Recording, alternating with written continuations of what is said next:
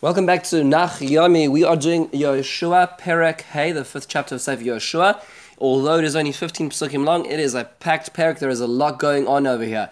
So we are immediately following the crossing of the Yarden, of the Jordan River, and we're told immediately that the impact of this socially is quite incredible. Everybody's hearts melt, meaning to say all the nations are terrified of Israel. You can imagine they walk into the river splits, nobody is waiting to wage war with Israel, and that's kind of the closing moment of the Yarden River, which is the first part of this Perek.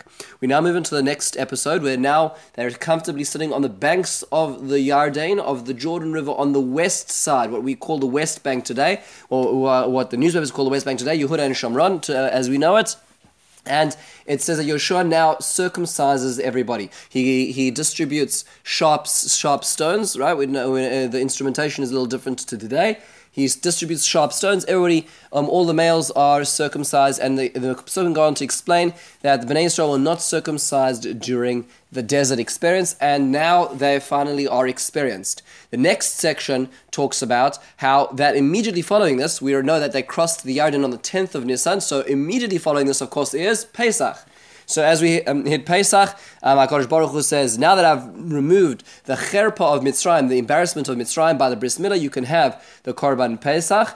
And they have the first Korban Pesach in Israel, and the Pesukim go on to say that this is the first time they now start eating from Avur Haaretz, from the produce of the land themselves. They're obviously among the fields in the land around the river, and they're able to take the food and the grain and turn it into bread, or actually matzah around this time. And this is where they this is part of their first experience of Pesach in the land of Israel. You see, even then it was a thing to go to Israel for Pesach.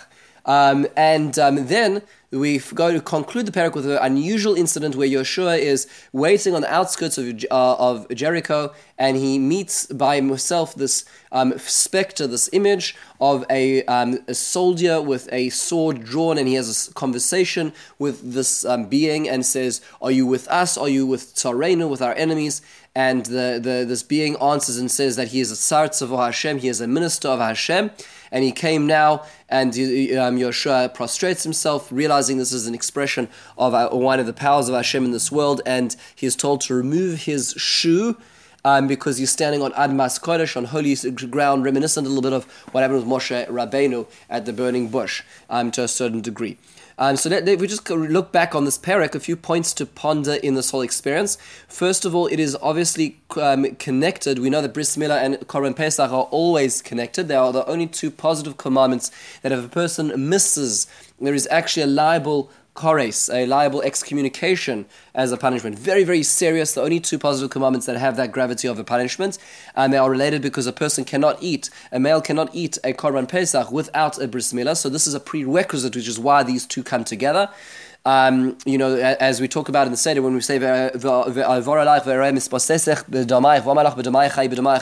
about the bloods, I passed over you in your bloods. The two bloods are the Korban Pesach and the Milah, because before they had the Korban Pesach in Mitzrayim, they needed to circumcise themselves. So too over here, as they enter the land of Israel, they are circumcising themselves before they have a Korban Pesach. Quick question: Why were they not circumcising themselves in the desert? So the Meforshim expand upon the Pesukim to say that they were lacking a northerly wind in the desert, and therefore it was actually medically dangerous, medically critical that they didn't circumcise themselves, which means that they didn't actually have the Korban Pesach for 38 years during the desert experience, which is sort of a shocking revelation. In a kind of the way we think about history.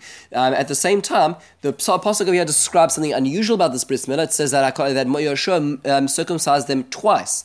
Now, generally speaking, this is the kind of thing one really only does once a lifetime, to remove the foreskin.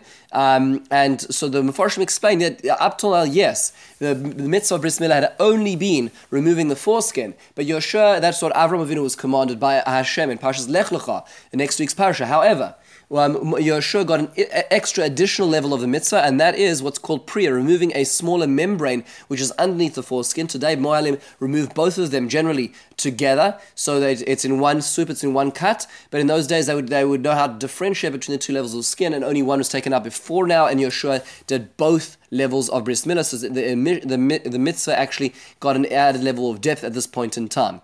There are lots of fascinating things to think about in terms of them eating from this produce of the land, as we talked about in this Perek. This is the first time that ultimately the mitzvah of Yashon and Chodesh was in action, because essentially they were now eating from the new grain of the land, and this was matir. This allowed everything that had grown up till now in the land of Israel. It's a very big discussion in the sugya, in the discussion of Yashon and Chodesh.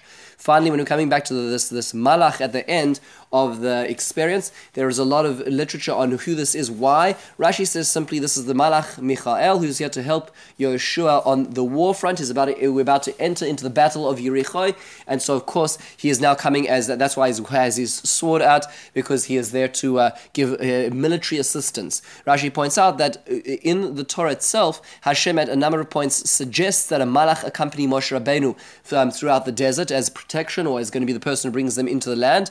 And Moshe Rabbeinu declined that. Moshe did not want that assistance. Moshe Rabbeinu had the ability to have more overt and expressed miracles, and rejected that option. Yeshua now over here is getting this divine assistance in the form of this specter of Michael. There are other conversations, subtext of this conversation, when Yeshua is being criticized for his lack of learning Torah, but we're going to stick to right now the pshat. So this leaves us over here on the cusp of a very important battle. The battle of Yericho will be starting, God willing, in Perek Vav. In the meantime, have a wonderful and meaningful day.